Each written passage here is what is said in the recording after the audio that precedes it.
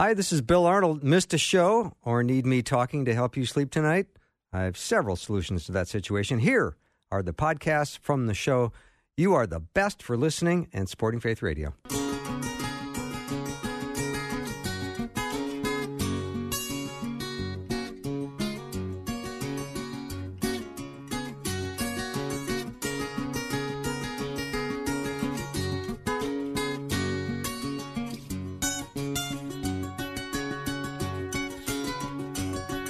And a warm welcome to the afternoon show. I'm Bill Arnold. I'm very excited. Merry Christmas, by the way. I'm very excited about this hour because we're going to talk Christmas music. Ace Collins is my featured guest this whole hour, and he will once again help history come to life because he's going to tell us the stories behind some of the best loved songs of Christmas.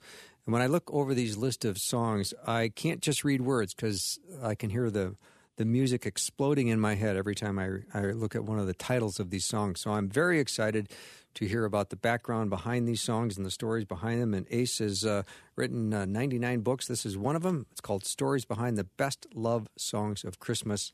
It has already sold out at Amazon, but if you can go to Kindle, I think it's like a couple of dollars right now. So it's a book you're going to want to have in your library. Welcome back, Ace. It is a joy to be back with you talking about music. And, you know, you mentioned it. We've talked about it before. Music's a time machine. It takes us back to Christmases past. It allows us to immediately be transported back to our childhood, and we smell those smells and hear those sounds and feel those feelings and see the people that may have gone on who made those Christmases so very special. And, you know, if you have a Christmas hit, you also gain a bit of immortality because you come back singing those songs each and every year. Bing Crosby has been dead since 1977, but we can't imagine Christmas without Bing. That's so true. Or Christmas without Perry Como. I mean, you know, these are voices that come back time and time again.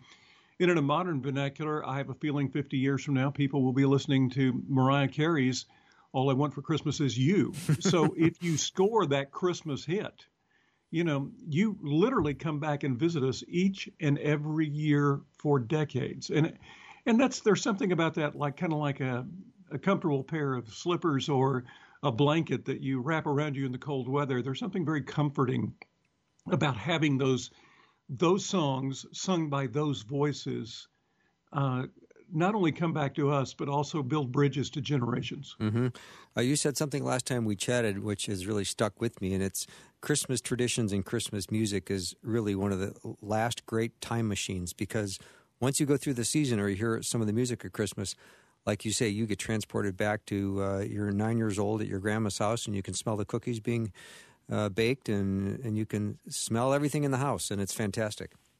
It is. It becomes, it's probably the only holiday we have where everything comes back in sharp focus. Yeah. In really sharp focus. And therefore, there are so many memories, especially family memories, that are created at Christmas that I think we would forget about them if we didn't have those songs and those traditions to bring them back and place them in front of us again where we feel them. Literally, they become a part of us again. You know, you and I have talked in the past about there's certain songs you have to hear at Christmas before it really becomes Christmas. That's so true. You know, and for me, it's like it's Bing's White Christmas or Elvis's Blue Christmas. For my wife, it's the Christmas song that the Carpenters did in the 70s. I mean, you know, there are songs that bring Christmas to life for people. And I think everybody has a Christmas song that is their Christmas song that they love. Mm-hmm. And I think once you know the story behind it, you get kind of a better grasp on why it means so much to you too. And it's not just this way in this generation. It has been that way for hundreds of years with the carols. There are certain songs that people hear and immediately they're transported back. It can be in the 1600s or it can be now in this century. It doesn't matter. Mm-hmm. Now, Ace, I have to admit I was in a boys' choir growing up, so I'm going to be a little biased when I'm asking for the backgrounds on some of the songs. I sang these myself, so I'm going to start with asking you to talk about the First Noel. First Noel is called a French carol. It is actually probably from England. It's spelled two different ways whenever you look at it. And basically speaking, Noel means greeting, just wow, that first electric moment, if you will, when Christ came to earth. It's been around hundreds of years, and we really don't know who wrote it. We know who translated it. But the interesting thing about the French and the English both claiming it as their own hymn, those two countries, which were so competitive and still are, share in something that's very special, and that's the birth of Jesus and the celebration of Christmas. And so, therefore, I think the first Noel is the perfect Advent song because it opens the door for us to get into the season and define all of the ways that Christmas means so much to us and all of the ways that what happened in that first Christmas has redefined life here on earth and really redefined the way we view history. Mm-hmm. I love that. All right. How about Angels We Have Heard on High? Interesting song because, man, an Irish revolutionary named Montgomery actually wrote that piece, and he wrote it as a poem to place in a newspaper. And this was a time when the English did not celebrate Christmas. They may have had it in their homes, but there was no church celebrations or anything like that. Christmas was kind of frowned upon because it was a time of drinking and violence, kind of Mardi Gras on steroids. This Irish Catholic revolutionary wrote this song, and he wrote a bunch of other things that got him thrown in jail because he wanted a rebellion. He wanted Ireland to be free of English rule. Well, ironically, he never got his wish when it came to his political bent. But his songs, Angels We Have Heard on High, did something very special. It was the first song and first carol used in the Anglican Church.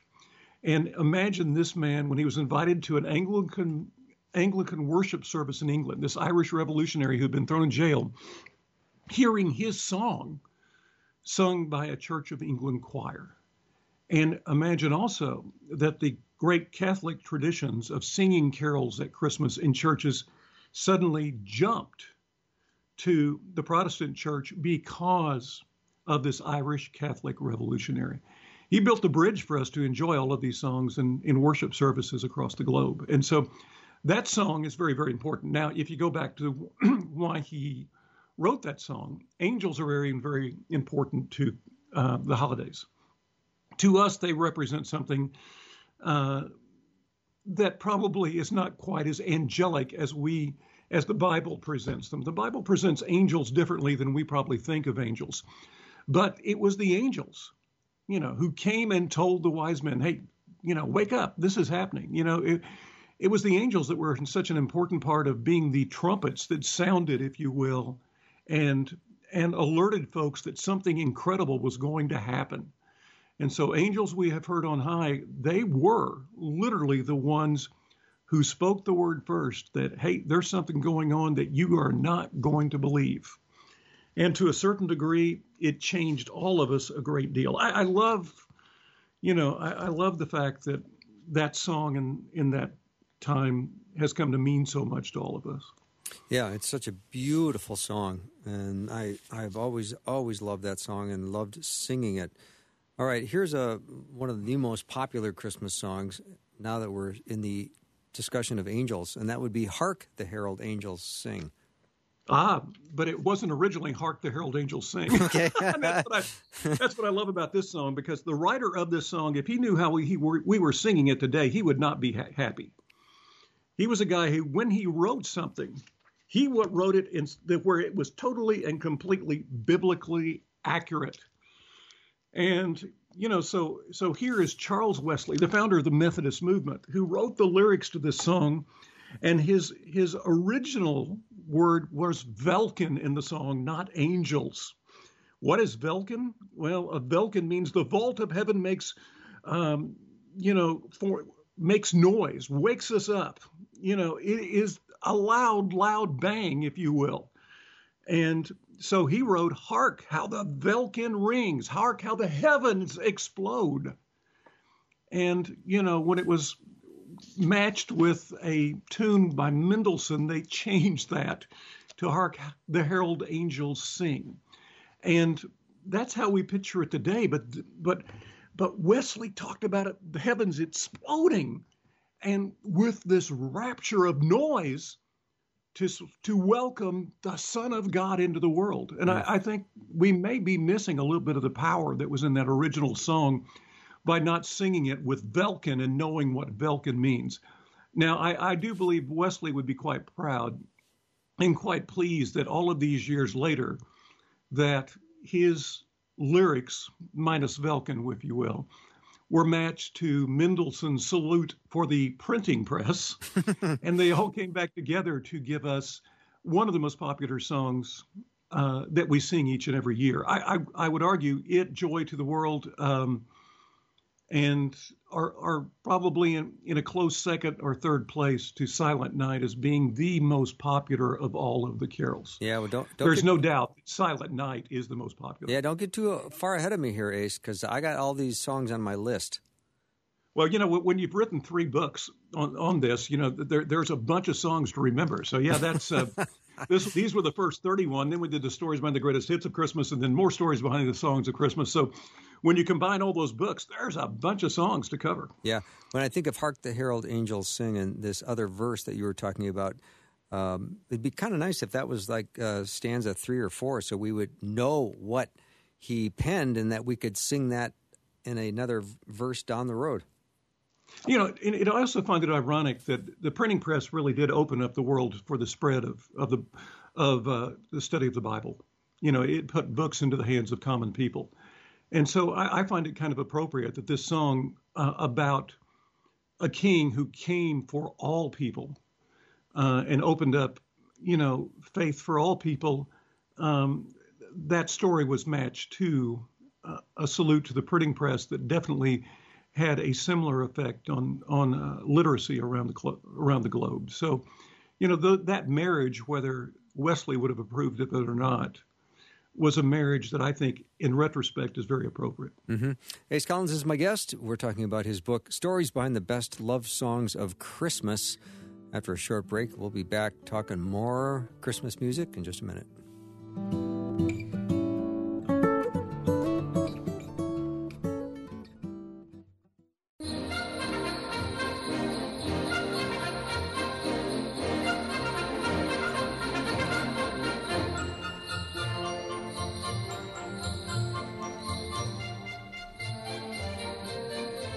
Welcome back to the show. So glad to be talking to Ace Collins. He has written a lot of books. This one we're chatting about today is the stories behind the best love songs of Christmas. Ace, you talked about earlier in the last segment about songs that sort of instantly trigger you. You don't really feel like you're experiencing the Christmas season until you hear it.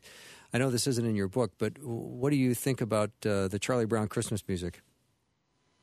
I think, it evokes the memory of the sweet little special that it was. Yeah. And so, whereas I've never told the story behind it because it's like a lot of other things, it was written specifically for that special, not the other way around. It does bring up imagery, particularly for the baby boomer generation, of how they were introduced in some ways to the true meaning of giving and kind of the worshipful atmosphere and environment that should be Christmas, because the other specials that run at the time, and they're highly entertaining, Frosty the Snowman or Rudolph the Red-Nosed Reindeer, don't have the spiritual impact that the Charlie Brown Christmas special that we see every year has. And therefore, the music reflects that much more than Holly Jolly Christmas or Rudolph the Red-Nosed Reindeer, both of which, by the way, I love. So, yeah, I do too. Now, let's shift gears to the song that on Christmas Eve, when I sing it, I have tears streaming down my face every year. Can you guess which song that is? I know what does it for me, and it's Oh Holy Night. What does it for you? Silent Night. Silent Night. Mm-hmm. One of the most interesting stories of all is Silent Night, and you don't have to go back very far from a Christmas music standpoint. 202 years, as a matter of fact. On Christmas Eve, 1918, a man, 25-year-old Joseph Mohr, M-O-H-R, was a priest in Oberndorf, Austria, small parish there. And he had centered his entire Christmas Eve service, which would be the first one he was ever in charge of, by the way, around music. He got to the church that night, and the organ did not work. There's a lot of legends about why it didn't work. I'm here to probably destroy one of your greatest pictures for you. No, the mice didn't eat the bellows.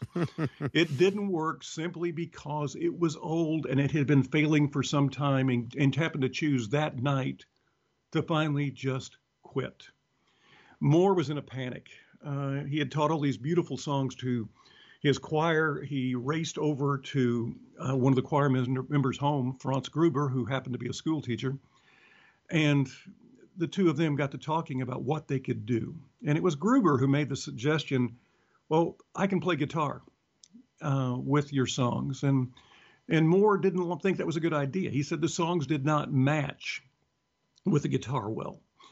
So the two of them talked some more, and then Gruber said, let's write something. It was then that Moore remembered 2 years before, while visiting a relative, walking through a snow-covered field, looking up at the sky after coming out of the woods, he had been inspired to write a poem. He went back and found that poem in his files, brought it back to Gruber. They wrote music for it. And that night, Stille Nacht, Heilige Nacht, Silent Night became the song that saved the Christmas Eve service. Now, a few weeks later, a man who fixed organs all over Europe came in to fix the church's organ. And he asked the priest, what did y'all do for music? He probably didn't say y'all, just like I did, but he did say, what did you do for music? But he wasn't from Arkansas. And yeah, that's right. You know, the southern bit of my nature comes out from time to time. But what did y'all do for music? And Moore picked up the guitar that he had and played him Silent Night. This man wrote down the lyrics and remembered the tune. 30 years later, Moore, who has quit using the song in his services and gone back to using standard carols, is walking along a street in one of the big cities in Germany and hears his Silent Night being sung by a cathedral choir. And he has no idea how this happened. Wow. And he goes inside and he finds out that this little song that was used in that one service had been spread all over Europe by this man who fixed organs. He became the Johnny Appleseed, if you will, of Silent Night.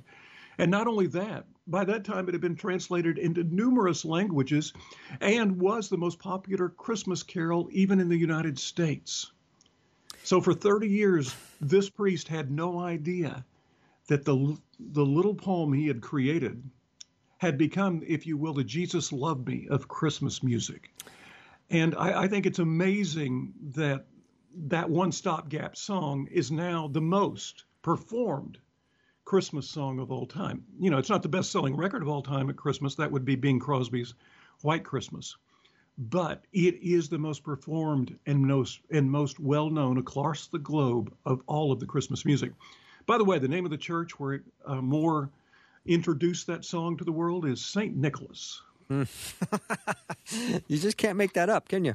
No, you can't. You can't. It's kind of, it's kind of like the fact that a guy named Noel and a woman, his wife named Gloria, wrote "Do You Hear What I Hear?" Yeah, and it all started off as a kind of a one and done. They did it one Christmas Eve service, it was it. In modern language, it was a stopgap measure. That's all. Yeah. Just a remarkable story, and I don't know if there's any more information about how it felt to him to have this song become this explosively popular song across. Well, there is information on it. They wouldn't believe him. They wouldn't believe that he wrote it. Wow. And so he spent the last few years of his life trying to convince people he wrote Silent Night and died without anyone ever believing him. And then Franz Gruber, not long after Moore died, found their original copy and notes on the music. He presented it to a publisher, and suddenly, after he was dead, Joseph Moore got credit for writing the lyrics. Oh, amazing. All right, let's shift to your favorite now, O Holy Night. Talk about your tears coming down your cheek. Oh, 4 different great stories in this song.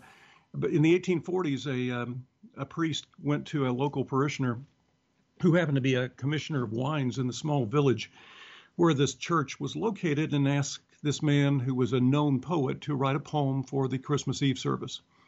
He wrote that poem on the way to Paris. He was riding in a carriage on the way to Paris.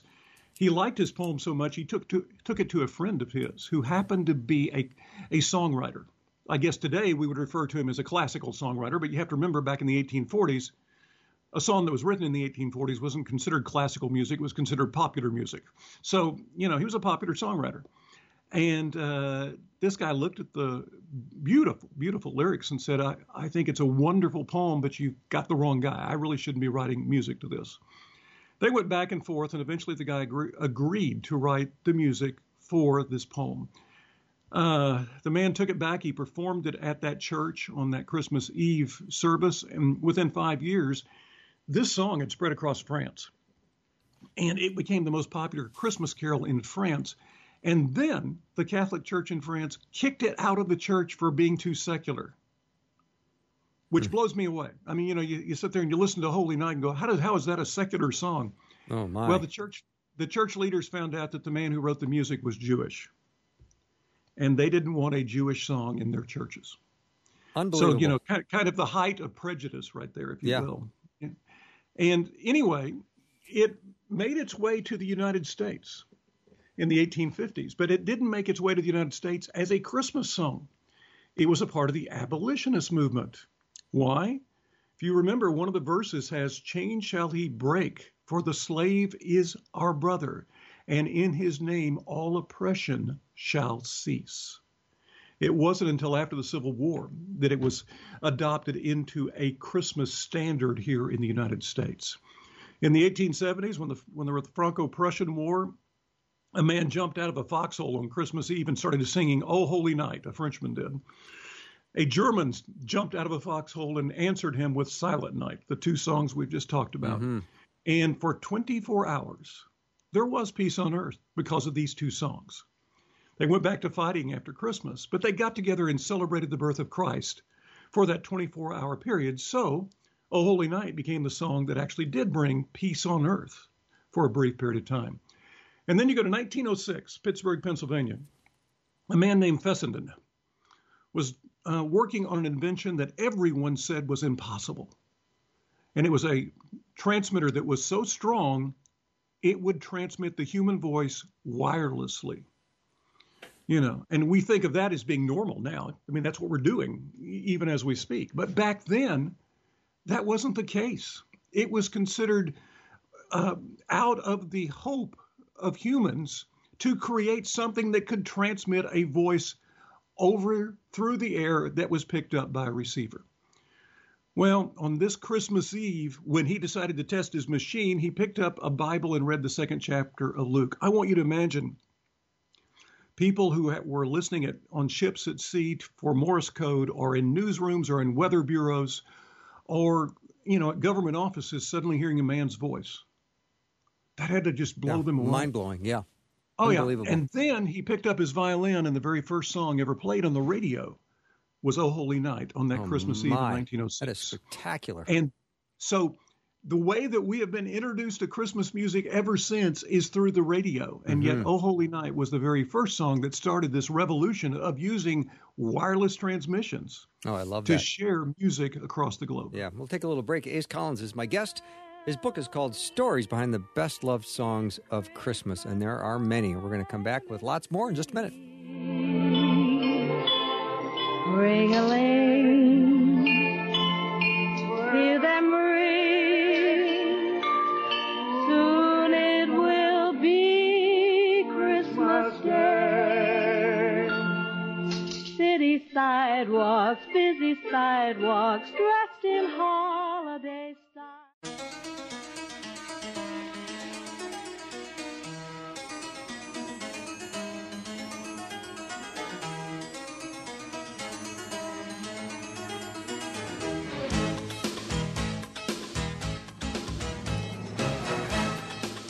Welcome back to the show. So glad to be talking to Ace Collins, especially today, because with Christmas just around the corner, we're talking about the stories behind the best loved songs of Christmas. And Ace, so far we've touched on a whole bunch of spiritual giants, and maybe we can shift gears a little bit and maybe do something a little bit more playful. How about Rudolph the Red-Nosed Reindeer? I tell you what, before we get to Rudolph, y'all closed out a while ago with Silver Bells. Uh-huh. We got to touch on Silver Bells. I don't get to tell this story very often, but it's so funny because it was written for a movie called The Lemon Drop Kid that starred Bob Hope. And Bob Hope had been very jealous of his best friend Bing Crosby for years because Crosby had had a major hit with "O Come All Ye Faithful," then "White Christmas," then "I'll Be Home for Christmas." There was nothing Bob Hope wanted worse than a Christmas hit. And when he did, when they filmed the movie The Lemon Drop Kid, part of that was Marilyn Maxwell and Bob Hope walking along a street singing Silver Bells, and Bob Hope knew that he finally had his Christmas hit. The problem was Hope decided not to record it until that fall, because that's when the movie came out. Well, Bing Crosby saw an early release of the movie, thought the song was just great, and went in and cut it and released a record before Hope could get to the studio. And Hope didn't have a hit for Christmas. He had given Bing Crosby his fourth major hit for Christmas. So his best friend beat him to the punch on his own song. Oh, wow. One of the things that's also interesting in those lyrics is it's got a line going that most of us do not understand today, on the stoplights blinking bright red and green. At the time that song was written, there were no yellow lights in the stoplights. They were only red and they were only green. So that is why there's no reference to yellow in that song and the colors of the stoplights. So, yeah. And you mentioned Rudolph. We can get right to Rudolph, too. Well, let's just pause here for a second, because I find that story really fascinating about Hope and Crosby, and I can't imagine that went over well with Hope. I mean, I would imagine there was some discussions in back rooms about that. I bet there was. I mean, there's a competitiveness, and there's also a wait. This is my song, my movie, and you jumped the gun on it. I bet there was tension there. And it was really interesting if you think about it, too, because Hope, who was so well known for his Christmas entertaining of troops and for his Christmas specials on TV, right, never had a Christmas hit. Wow, that's remarkable. Okay, let's go to Rudolph now. You go back to Chicago, 1938, wrong side of the tracks. A man's living in a 2-bedroom apartment. He's a copywriter for a department store. He is barely getting by. He comes home from a long day of work, and his 4-year-old daughter climbs up into his lap and breaks his heart with these words: "Daddy, why can't my mommy be like all the other mommies in the world?" Bob May looks across at his wife, Evelyn, who is dying of cancer. She has been fighting it for years. So his little daughter, Barbara, does not remember her mother ever being healthy. Therefore, she feels cheated. Mother doesn't take her to the park. Mother doesn't go to school programs. Mother doesn't get to read stories with her. And Bob May creates a story to cheer his daughter up, and the story evokes some of the mother's personality she doesn't know in the lead character. Well, the next night, Barbara asks her for that story again and again. And Bob, who doesn't have the money for a Christmas gift for his daughter, creates a homemade book with homemade drawings. And on Christmas morning, he gives that book to his daughter. There are people coming by to visit the house on the holiday season, but they're not coming by to wish people Merry Christmas. They're coming by to mourn the fact that Evelyn has finally died. So here's a girl without a mother and a man without a wife. And the people who come by are greeted by little Barbara, who eventually shows each of them the special Christmas present her father has made for her. One of the men who works with Bob says, "Why don't you read this at the Christmas New Year's Eve party?" He does, and the CEO of the company is so impressed that he actually buys the rights to that story. And that payment allows Bob to move his daughter to a nicer part of town and pay off the medical bills. In the meantime, for the next 6 or 7 years, every child who sits in Santa's lap in this chain of department stores gets a copy of those drawings and those words in a little hardcover book. Bob remarries. His new brother-in-law, Johnny Marks, is a songwriter. And Johnny comes to Bob and said, "Hey, let's write a song about your book." They do. And here's an irony that will go with the story we just told. They took it to a number of different artists, and Bob Hope turned it down. Could have had a hit on it. Bob Hope turned it down. Dinah Shore, who never had a Christmas hit in spite of charting more than 400 times in popular music, turned it down. Bing Crosby turned it down.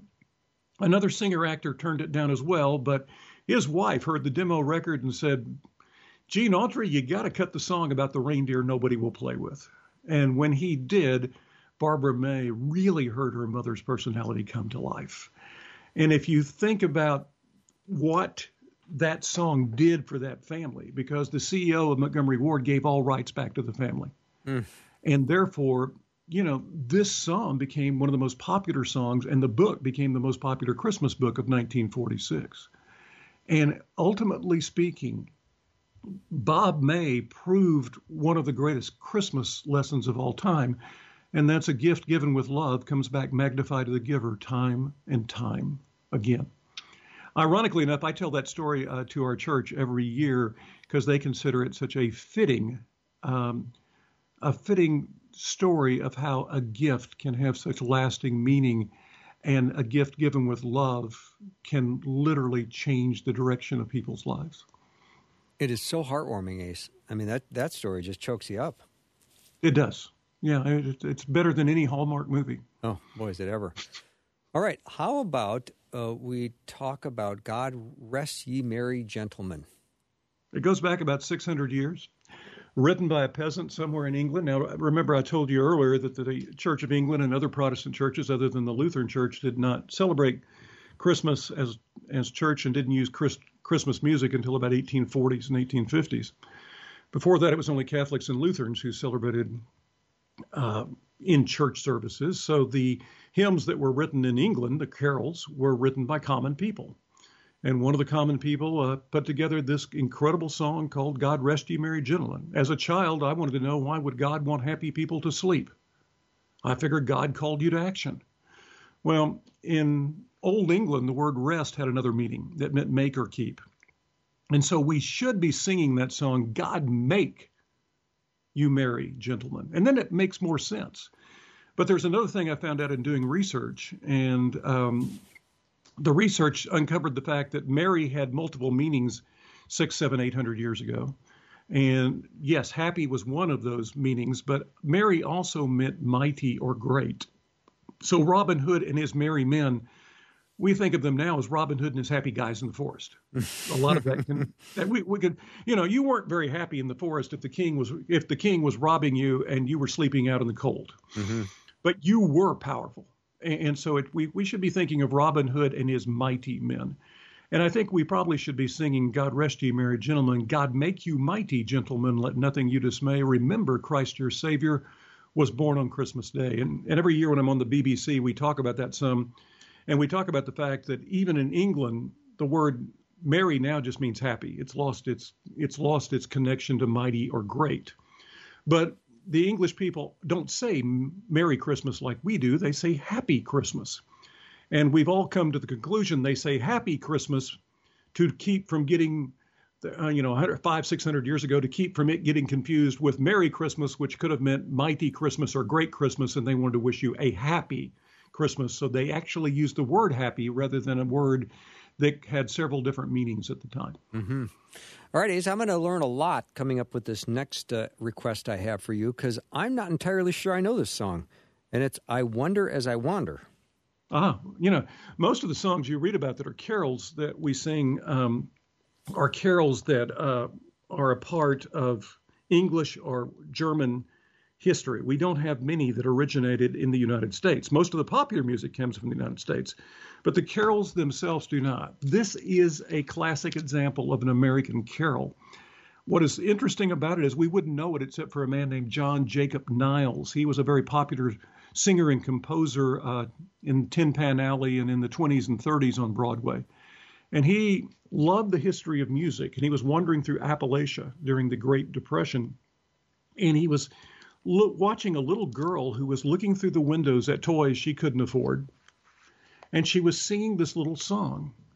And he sat down on a bench with her on this cold night and asked her to sing it again, and he wrote down the lyrics, and then he said, well, where does it come from? She said, I don't know. My mother taught it to me, and her mother taught it to her. So what he had was an American folk song about the birth of Christ that happened to have been written probably 100 or more years before it was discovered. And it's a fabulous little 3-verse song that is so quietly inspirational. I wonder as I wander out under the sky how Jesus the Savior did come to die For poor, only people like you and me, I wonder how I wonder out under the sky. When Mary birthed Jesus, 'twas in a cow stall with wise men and farmers and shepherds and all. But high from God's heaven a starlight did fall, and the promise of ages it then did recall.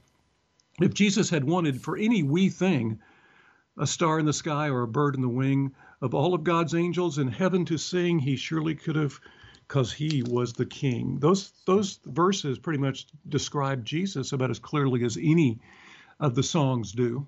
And it gives us an insight into how common people, probably with British backgrounds, because you noticed in that song there were we and other things that had to do with kind of the British slang of that time. And so this was a folk song that was American and became a big hit during the Depression and has remained a popular song, particularly in the South, ever since. And the little tune on it is just absolutely, it's once it gets in your head, you can't leave it. I'll probably be humming this song the rest of the day now. Yeah. I can't wait to hear it or to go back and hear it, and maybe I'll go, oh, yeah, I've heard that song. We'll find out. Yeah. All right, let's take a little break. Ace Collins is my guest, and we're talking about his book, Stories Behind the Best Love Songs of Christmas. We'll be right back.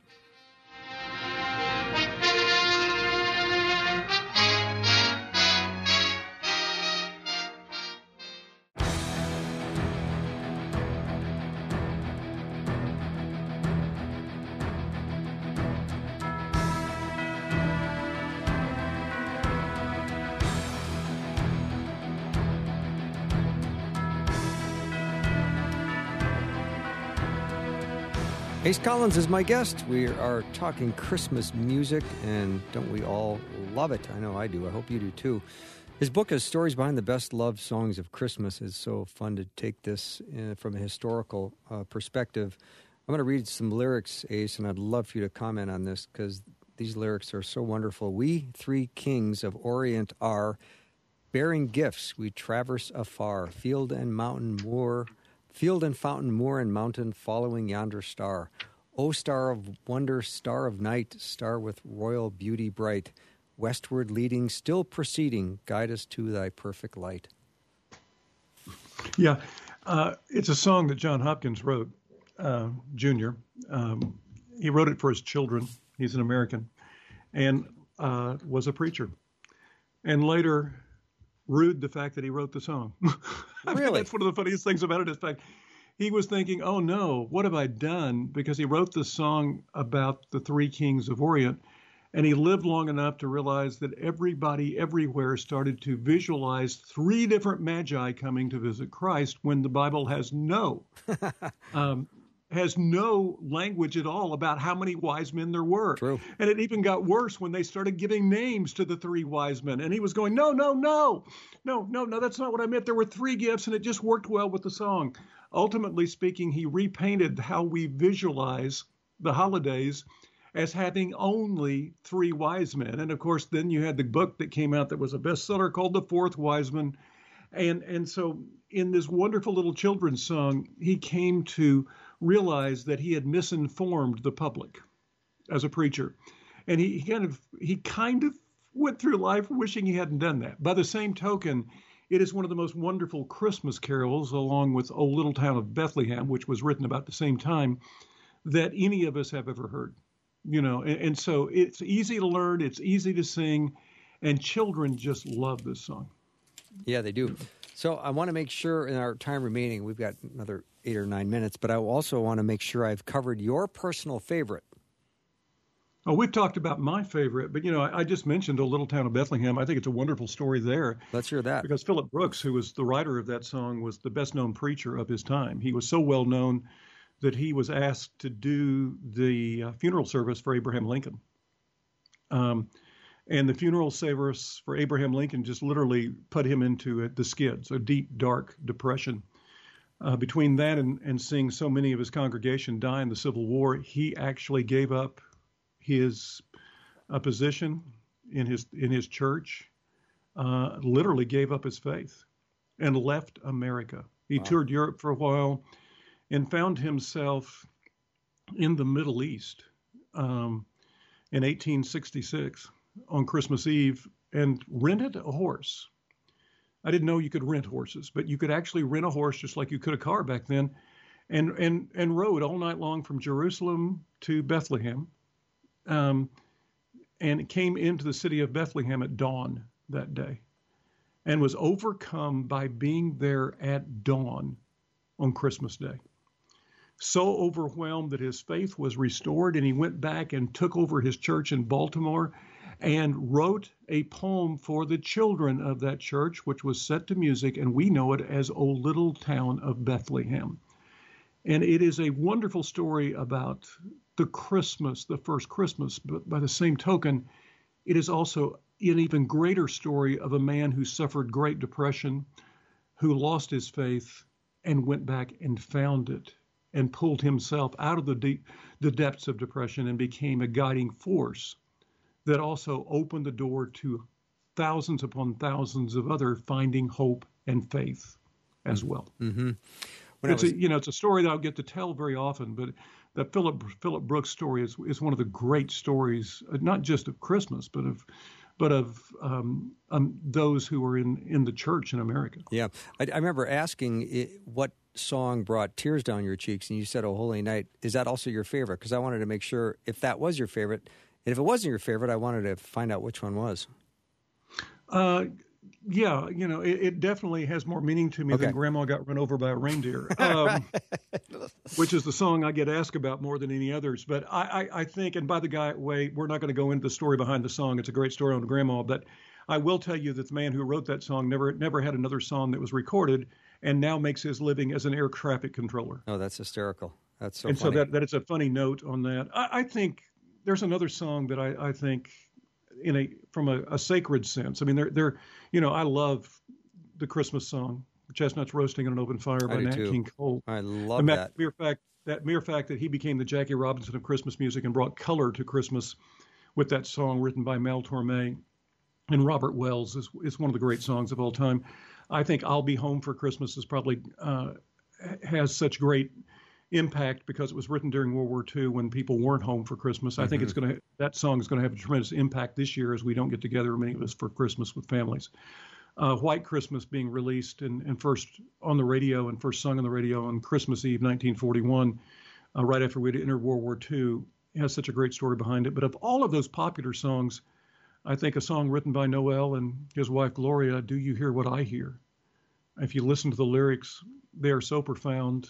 It has a tremendous meaning to me. And then I think a secular song that Willie Nelson wrote, that Roy Orbison had the big hit on in the 60s that we still hear each and every year, which is Pretty Paper, which everybody thinks is a love song. But if you listen to the lyrics, you find out Willie Nelson wrote a song about a homeless guy on the street that everybody passed by and nobody stopped and shared Christmas with him.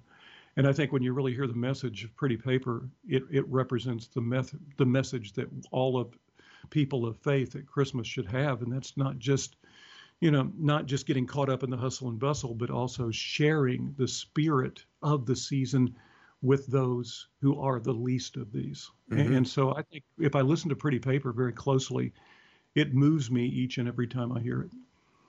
So, Ace, when I see songs like Angels We Have Heard on High, which we've talked about, and some of the Hark the Herald Angels, then how do we come up with the song, What Child Is This?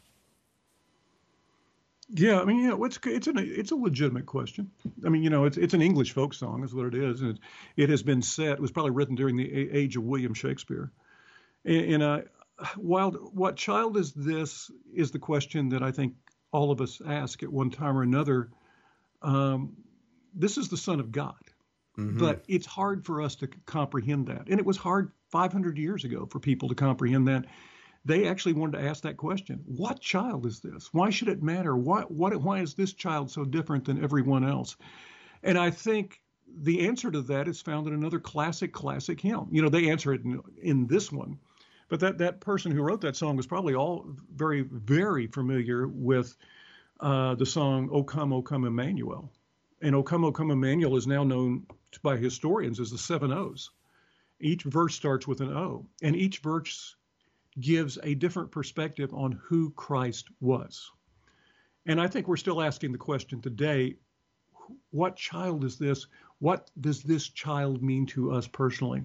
So What Child Is This really is probably the greatest Advent song ever penned by a common person.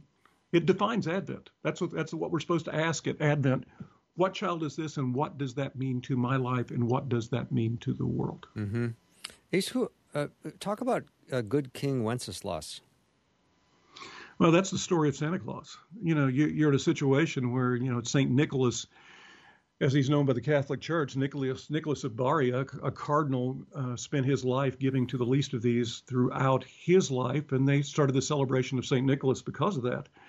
And then a man who was very, very religious 500-600 years later in Bohemia, he was a duke, went out every Christmas Eve and took the poorest of the poor, everything from firewood to food to clothing in Latvia.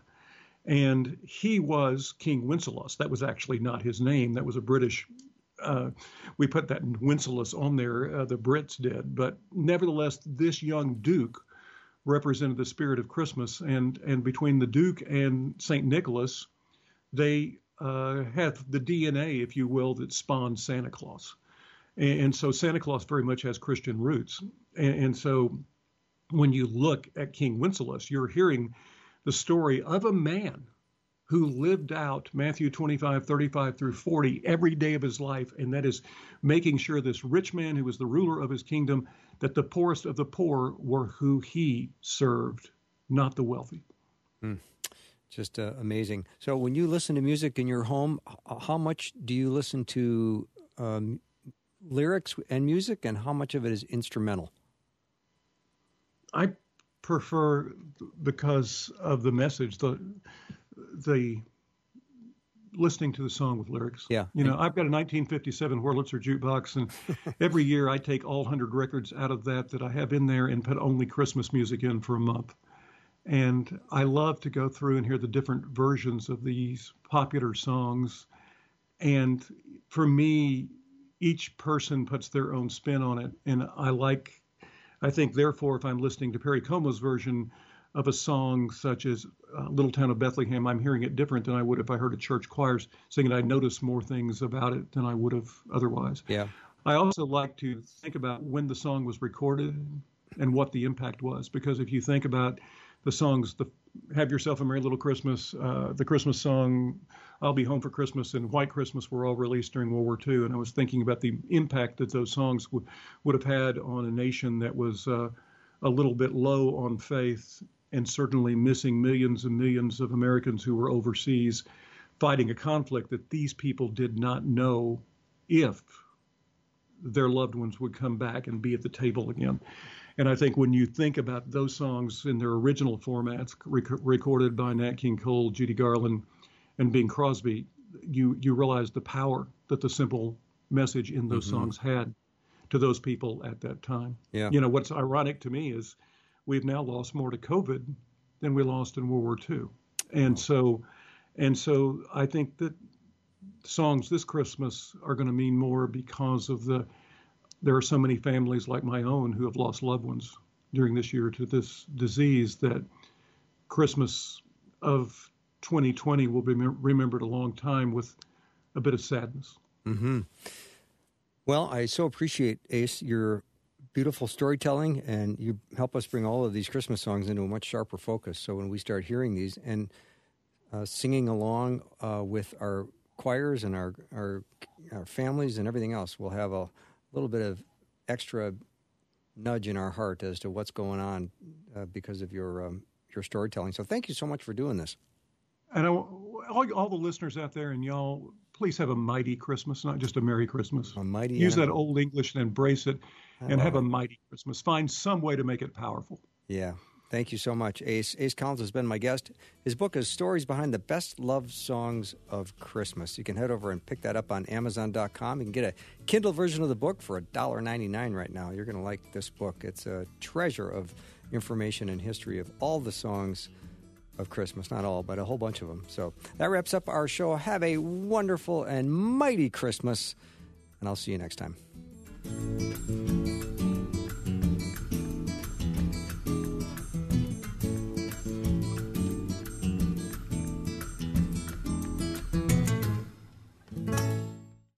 Thanks for listening. Programming like this is made available through your support. Information available at myfaithradio.com.